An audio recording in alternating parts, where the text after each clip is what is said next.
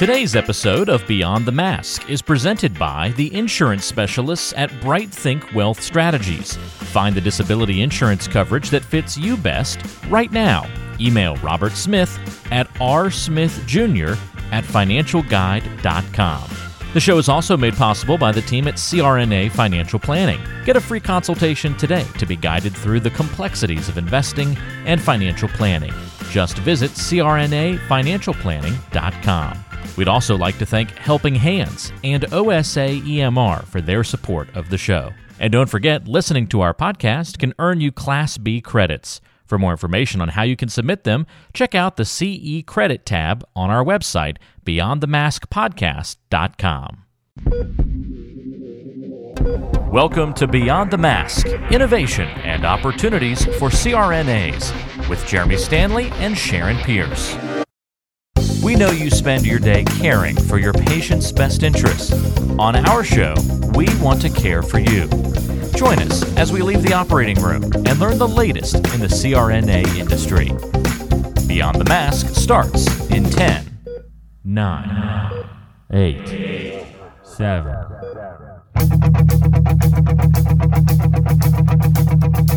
Sharon, welcome to Chicago.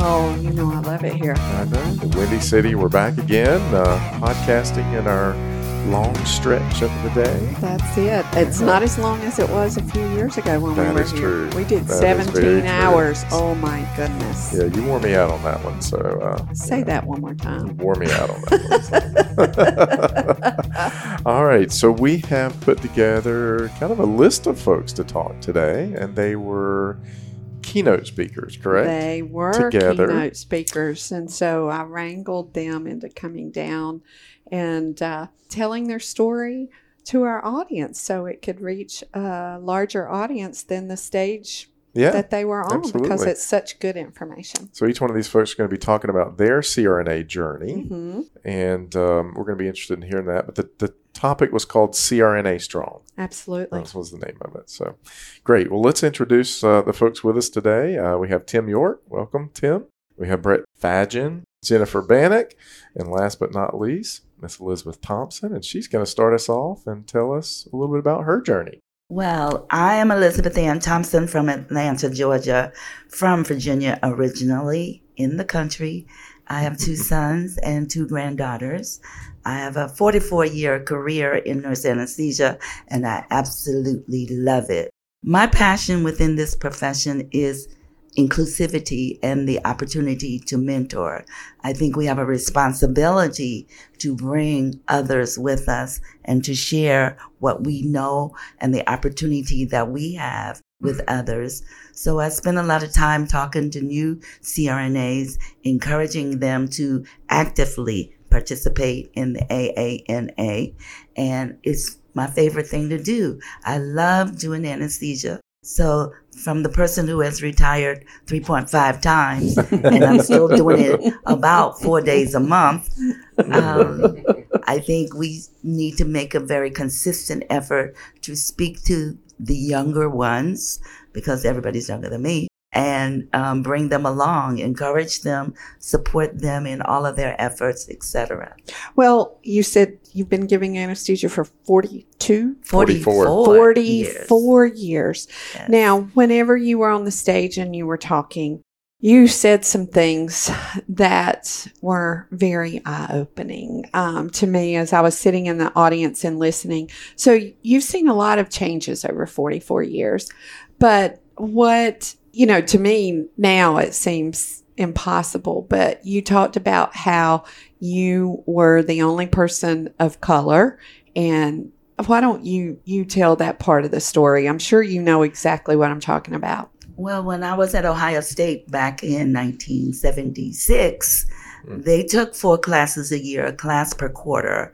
And so there were 6 of us in our class, and there wasn't very much diversity. I think there was maybe 1 African American male ahead of me and a lady from India in one of the other classes. But in my class, there wasn't anybody else. I had a baby. And then somewhere along the line, became pregnant with another. And You don't know how that happened? I have no idea. Here, I'll talk to you It was afterwards. immaculate conception. And so, I wasn't able to join the study groups. When I finished my lectures and clinical time, I had to go home. You got to pick up the baby. And so the baby and I studied together. Mhm. And But that what was how it I'm worked. talking about is you said you would, because you're a bubbly person. I mean, I've known you for I a long wasn't time. then. I bet you still had bubbles. Okay.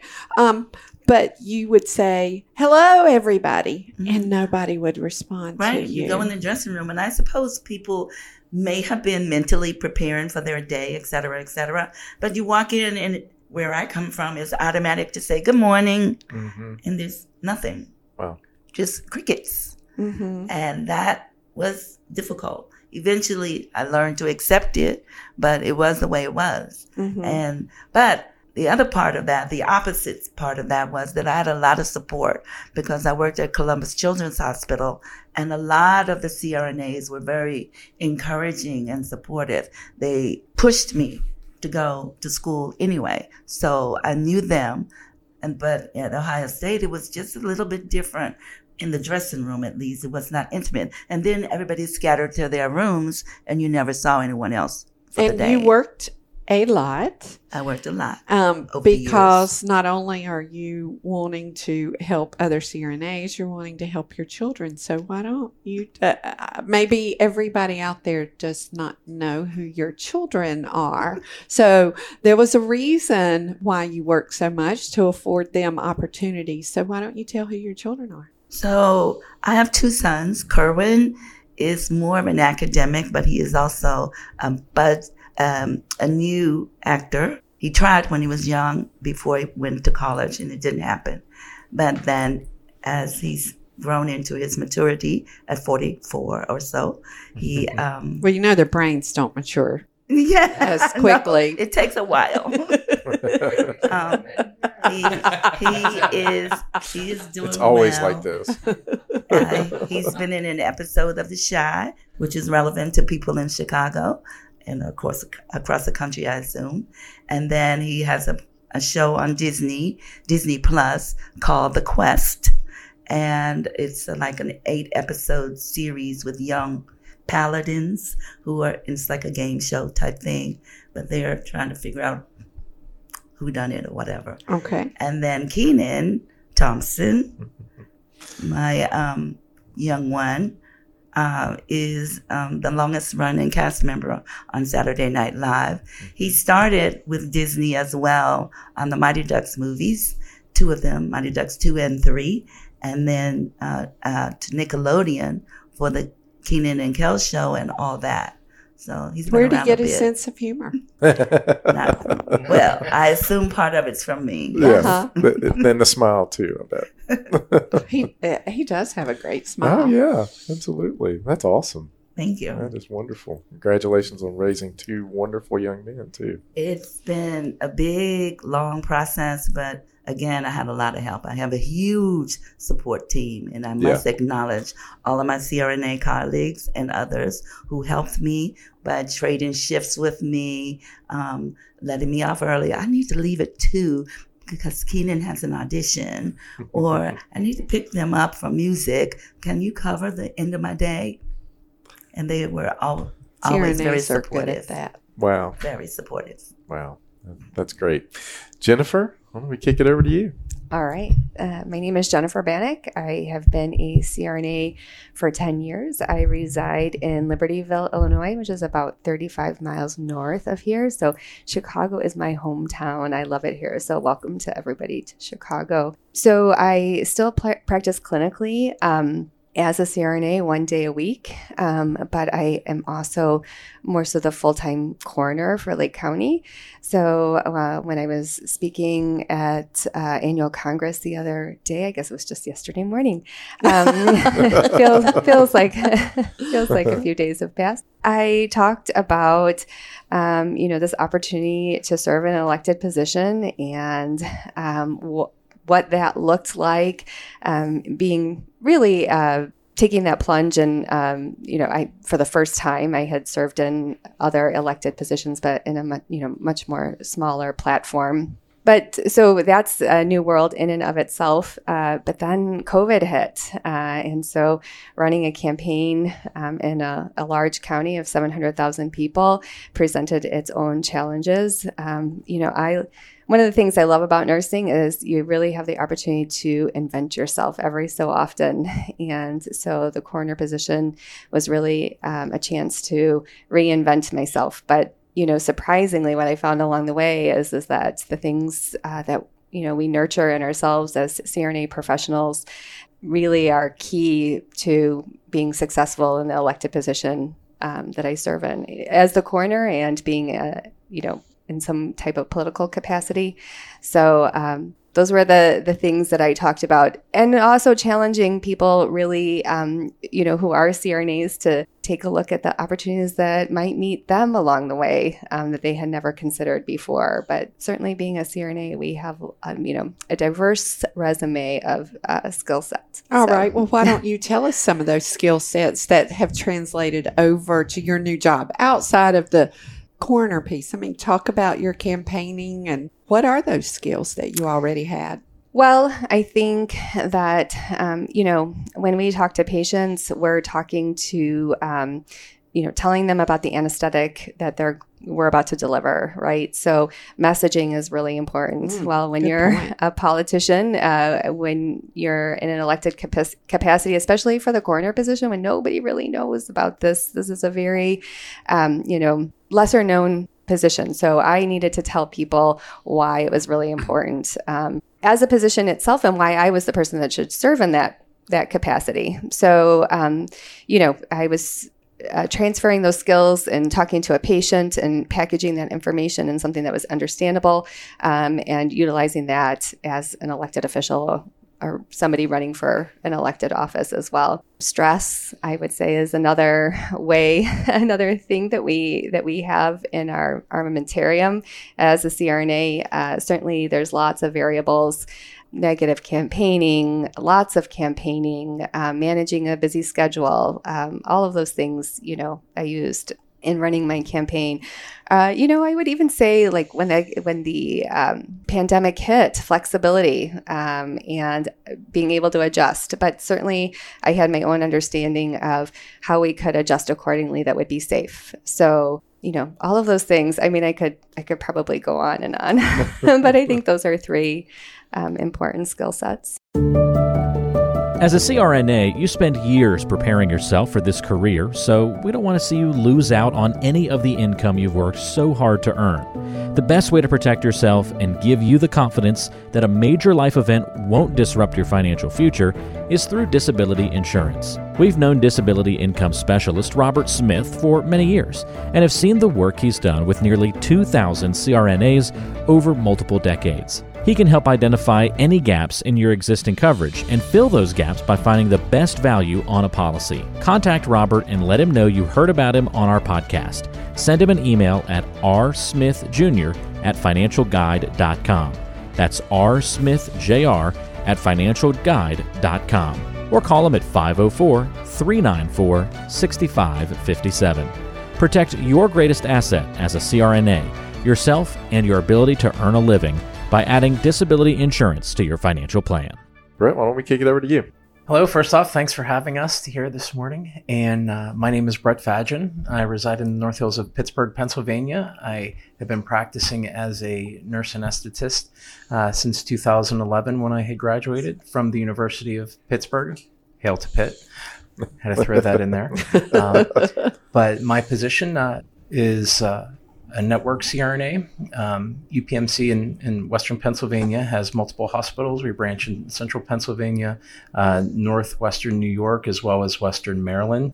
My responsibility is I'm one of 9 that are credentialed at all the UPMC facilities within Allegheny County. They vary from academic trauma transplant centers in adult and pediatric population, high-risk OB, as well as several surgery centers and community hospitals with a couple CRNA-only endoscopy centers. Brett, I'll tell you, you talk about Pitt, the coldest place I think I've ever been was at Heinz Field. I went to a game where Pitt played West Virginia.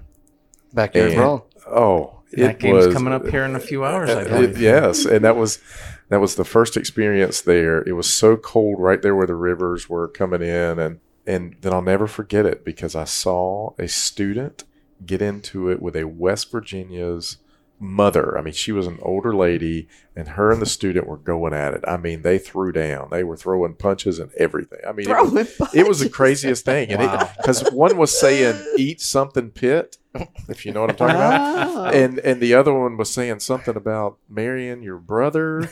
And I mean, it was on. I mean, it sounds like our business meeting. I was like, wow. I just remember, I'll never forget that experience. So. Interestingly, I actually my undergrad was at Pitt too. So oh, really? We have another connection through University of Pittsburgh. Yeah. Absolutely. Great university, great anesthesia program. Absolutely. All right. So being a CRNA can be challenging on a good day. So what challenges do you face, Brett, that our listeners may not know about? I have one arm. So according to our credentialing bodies, I'm the only CRNA credentialed and currently practicing with a physical disability of not having an arm, a congenital amputation or a congenital anomaly believed to be from amniotic banding just below my right elbow. Mm-hmm. Oh, snap. So it requires me to either not wear a prosthetic or to wear a prosthetic arm. So when I had gotten into anesthesia school, my background was pre-hospital care as a first responder on an ambulance. I was a paramedic. I was also a firefighter. I do that. Oh my God, you're an overachiever. Just as I wouldn't say that, but I do it as a volunteer. I worked as a flight nurse and a flight paramedic at different stages before I become a nurse. I was a flight paramedic, and then after several years of critical care nursing, I had transitioned to a flight nurse and concurrently ended up in an anesthesia school. So, but when I was young, from 6 months of age, I was fitted with a prosthetic to help with crawling and walking. And there were different periods of my life when I did not use a prosthesis because I felt I could do things better without it. Wow. Or more efficient. But as I started to get older, I started to utilize it more with daily living skills and then incorporate it with my career, as a first responder. A lot of times I would take my arm off and put IVs without my arm. I would use my prosthesis as a fulcrum to help position the patient's arm or hand, whatever it may be. Or sometimes if, that patient just wanted someone to hold their hand, I could hold their hand and be on the other side of the ambulance and give a report to the hospital. I say that jokingly. So, I got it. The room got quiet. Yeah, that's one of those you don't know whether to laugh or not. Is that okay to laugh? I know, right? He was smiling. But throughout that whole career, there was always a challenge of, well, can you or how do you? Mm-hmm. And I always met that with acceptance of this is how I can do it, and I would demonstrate that. And a lot of the times I did it better than other people with two hands. And not to be overconfident, but in some realities with structural fire rescue, I was right. Just say it. I was able to. No, I would never say that. But I was able to do things in sometimes more efficient than people with two extremities, upper extremities. So that gave me the confidence that when I came to anesthesia school, and be able to do all the tasks. I had some guidance from nurse anesthetists that participate in pre-hospital as well, and they felt I would be able to do everything. And if there was something that was a challenge, I would be able to figure it out. And I got into school, got into Pitt. It was a good experience. It wasn't always a sunny day at the beach, as nursing anesthesia school is not a sunny day at the beach at all.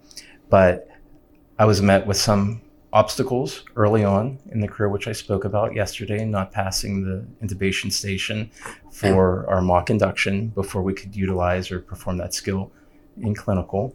And I realized that, wow, I am different. And my program director and I went and met with the Disability Resource Center. And at that time, the ADA there were just amendments that were released. Mm-hmm. Okay, so it involved more, it was more robust in terms of colleges, universities, employers. So it was a good opportunity at that time for me and the school, where we partnered and collaborated and developed a plan to see if I could in fact continue in the program. But it afforded me time to practice. And that's what I did. I was able to practice probably 10 hours to 20 hours extra a week on my own, and sometimes with the equity guidance to ensure that I was doing things correctly for different procedures or skills that I needed an accommodation. One simple one would be opening the airway. I cannot use the scissor technique with my right hand. It's just impossible. I don't have a right hand. So an accommodation was me utilizing my stub to displace the mentum inferior position. And that was acceptable. And to being able to use my prosthesis to intubate, which there's a YouTube about that I do demonstrate how I perform an induction. I actually have a couple other videos that I haven't released yet, but spinal anesthetics, placing a spinal, placing an epidural as well, which I do pretty regularly. Wow. In the population. Well, I can certainly have some empathy with this. As I sit here, I've been whining about my splint on my hand because I had a Dupuytren's release a few days ago, and I'm ripping this splint off tomorrow morning with my teeth. And whoever's on the street below when I throw it out the window better be careful. And I've been whining for 4 days, and now you just put me right in my spot. Well, Brett, I also have to say that your parents were probably exceptional people that Mm-hmm. pushed you along the way as well. You want to talk about that for a minute? Because a lot of people could have this and said, oh, I can't do that, I can't do this, and I can't do that. But I imagine you had either your parents or someone in your life that pushed you a little bit. Yes, I would say my mother was plain and simple, well, you just have to do it. Yeah. It wasn't warm and fuzzy and like, oh, you can't do this or you can't do that. You just Right. have to do it and figure out a way. And as I was growing up and going into my career, something that I adopted early is everyone had a book to look at. I didn't. And there was nobody or no article I could search or ask an opinion on how to do something. I just had to figure it out. Right. First the obstacle was how to tie my shoe when I was in kindergarten. It took a little bit, but I got that little cardboard cutout of a shoe with a, string on there where I tied my shoe. Yeah. But it took a little bit. It took some time. Yeah. And I'm assuming now, do you do stuff? Are there other folks out there that might have similar situations to yours that, have been in contact with you and said, hey, I want to be a CRNA? I mean, have you? There has been a few that have reached out, and I hope to use this platform and similar platforms to be able to help people understand that, just because I am different, I have one arm, Right. That there are certain procedures and certain things, whether it's in public safety, whether it being nursing, healthcare, nursing anesthesia, you can do anything you put your mind to. But as you pioneer across these hurdles, you have to be able to develop your own method to do it. And you have to practice and you have to persevere. Yeah. You have to be strong mentally, because there's always the easy way out is just to not do it. I'll be honest with you. I haven't met you before you walked in this room, and Sharon didn't tell me anything about, your backgrounds and stuff. And until you said it, I didn't even notice it. So at all. And that's with the long sleeves and the suit coat. Yeah. Well, I will tell you, he didn't notice that I cut out 9 inches off my hair either. And you know what? I knew there was something different from last year. Oh gosh. Anyway, No, but I note. do think Yeah. I understand what Jeremy is saying. Mm-hmm. It's just that you have a persona that it doesn't make you think that you've got something limiting about you. No. It's just something that you deal with. Absolutely. And so is that's what it why is. it's not noticeable. I'm teasing, of course, but I know exactly what he's talking about. Yep. Today's show is brought to you by the folks at CRNA Financial Planning, an independent consulting firm that offers financial planning services exclusively to CRNAs and their families. From planning for a child's future college expenses to building a predictable income stream in retirement, the firm is committed to offering you comprehensive financial services, customized to fit your unique needs and objectives. If you have questions about your financial future, get them answered. Call the team at 855-304-3748. That's 855-304-3748. Or go online to crnafinancialplanning.com. Tim, you're up. All right. So as I said before, went to undergrad at University of Pittsburgh, got a full ride ROTC scholarship. Thank you for your service. You're sitting here in your uniform. That's looking right. very, Absolutely. you're looking Thank you. very good. I appreciate it. So yeah, I've been active duty 17 years. I've been a CRNA 7 years. Went through the Army, United States Army graduate program in anesthesia and nursing. And now I'm actually a program director out at Tripler, phase 2 program director. I'll be taking over here shortly. So Wow, congratulations. full circle. Yeah. Yeah. And then as far as the story I shared, I was originally approached to talk about the Rona device that was developed while we were at the Javits Center, but I thought the bigger story was the group of 28 CRNAs. I was one of the 28. I was the chief of anesthesia for 27 other CRNAs. I was a lot of admin, so I can't claim credit for all the duties down on the floor. I was down there every day, but those are the folks that did the ICU care under physician, supervision and direction during emergency declaration. It was crazy. It was wild. It was, eerie being down there. Had this, like I said yesterday, this post-apocalyptic feel to it. There weren't even homeless people in the streets. They were down in the subways or in hotels at the time, and we were some of the only people walking the streets. So it was a very unique experience. The CRNAs I was with, we all did an amazing job. Volunteered for a lot of things that a lot of others didn't volunteer for, specifically the ICU patient care. Not a lot of people wanted to do that. And in addition to that, there was not one intubation that I'm aware of that was done by anybody other than a CRNA while we were at the Javits Center, which is amazing. And not one of us contracted COVID the entire time we were there, which is also a small miracle, to be honest. Now, people who don't know what the Javits Center is, why don't you give us a little bit of background about that? Yeah, so a little background. On March 19th, around that time frame, some of us received 36 hours notice. Some of us received about 5 days notice. Kind of varied. But around March 19th, got a call, said, hey, you're deploying to New York. It was a very vague mission. You're going to go there and relieve New York hospitals and staff, basically, was kind of what we were told. So we had a few days to get our stuff together, make sure all of our documentation was in order, and pack our bags. Several days later, personally, I hopped on a plane, was part of what we call an ADVON team. It's an advanced party team. There's about 21 of us, and we planned the Javits Center from scratch. We created a hospital, basically, out of a 3.3 million square foot empty convention center. Wow. Nothing like it had ever obviously been done before. There was no precedent for it. We didn't have SOPs. We didn't have something that said, here you go. Here's a stepwise process to get to where you're at. When we got to the Javits Center, there was very few people. It was basically a FEMA disaster setup for like a natural disaster.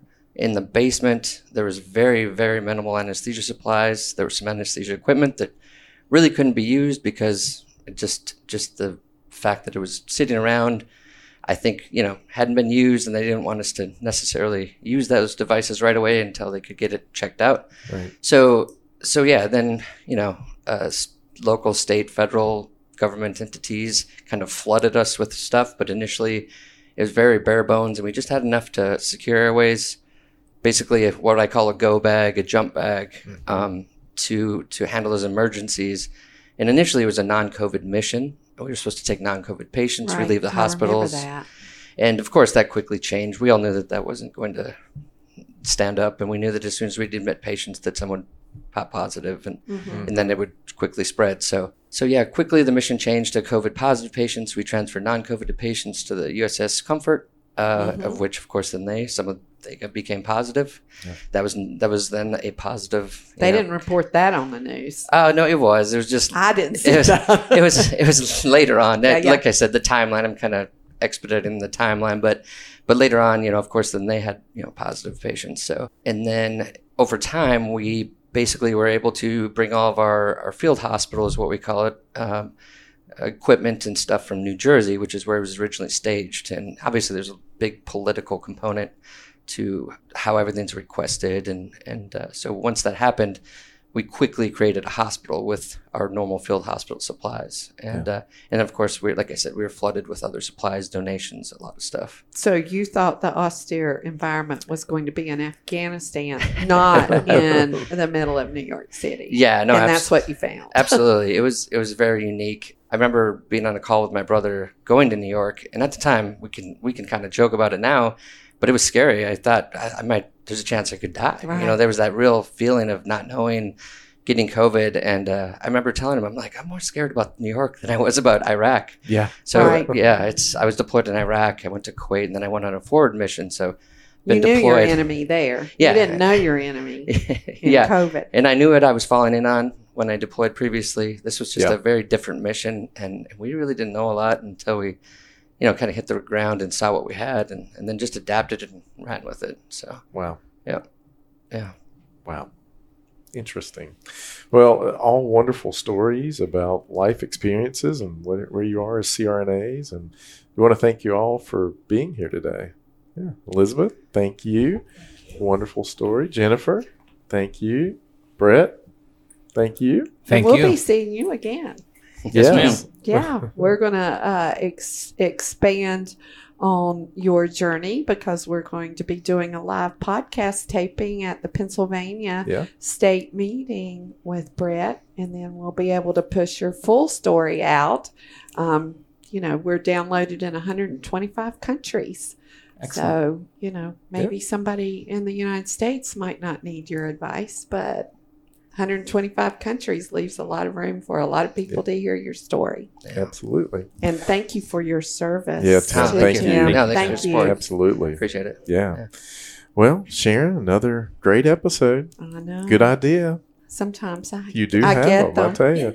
I Sometimes- texted Jennifer. Sometimes she immediately. throws things on me and she's like, "Oh, you'll be okay." I'm like, "Okay, all right, we'll roll with it." So, but again, thank you all, and thank our listeners for listening to Beyond the Mask with Jeremy Stanley. And Sharon Pierce. if you like our show and want to help us grow, Sharon, how can they help us grow? Well, the best way to grow is to leave us a review, 5 stars, and make Positive. it positive. That's right. We all know there's enough negativity in this world. Absolutely. We're in the top 50 medical podcast in the country, on our way to number. Number 1. We're already number 1 in the CRNA community, and we want to be number 1 overall. That's it. We appreciate all our listeners because we'd be nowhere without you. Absolutely, and it helps us bring great people like this Absolutely. in, so we all get to Get the meet stories wonderful out. people like you guys. Till next time. It's a wrap.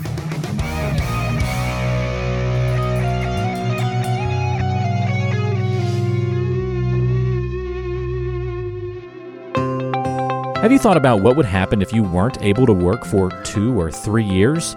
On average, 25% of people will file a disability claim, and most of us aren't prepared for that loss of income. Every CRNA needs to protect their biggest asset, yourself, and your ability to earn with a disability insurance policy. We recommend contacting Robert Smith, a master disability insurance specialist with more than 30 years of experience and 1,800 CRNA clients, to find the coverage that fits you best. The best way to do that is to send him an email at rsmithjr@financialguide.com. That's rsmithjr@financialguide.com. Or call him at 504-394-6557. Beyond the Mask is made possible by the team at CRNA Financial Planning. With almost 2 decades of experience, the firm guides CRNAs through the complexities of investing and financial planning. Schedule a free consultation today by calling 855-304-3748 or go online to crnafinancialplanning.com. Hi, this is Jackie Rolls, President of the International Federation of Nurse Anesthetists and President and founder of Our Hearts, Your Hands, a global anesthesia support community that takes donations to allow nurse anesthetists in low and middle income countries to go to educational programs, buy equipment, or textbooks. Your donations are tax deductible, and we would appreciate your support.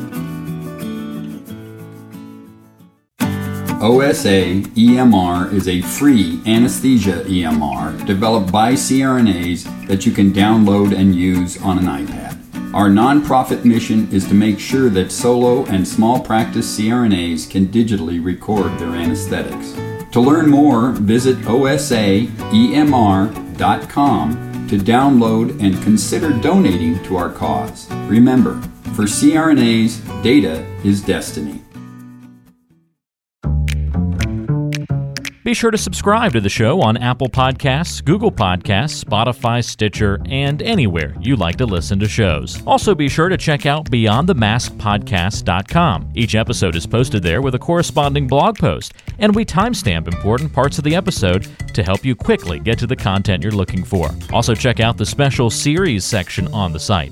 You can follow along and catch up on the CRNA History Series, episodes specifically about political conversations in the industry. Or try the CRNA Personal Finance Series. It's all on BeyondTheMaskPodcast.com. And if you have a question for the show or want to be a guest, or even suggest a particular topic, fill out the contact form on the site or send an email directly to us at info@BeyondTheMaskPodcast.com. And lastly, let's take the conversation social.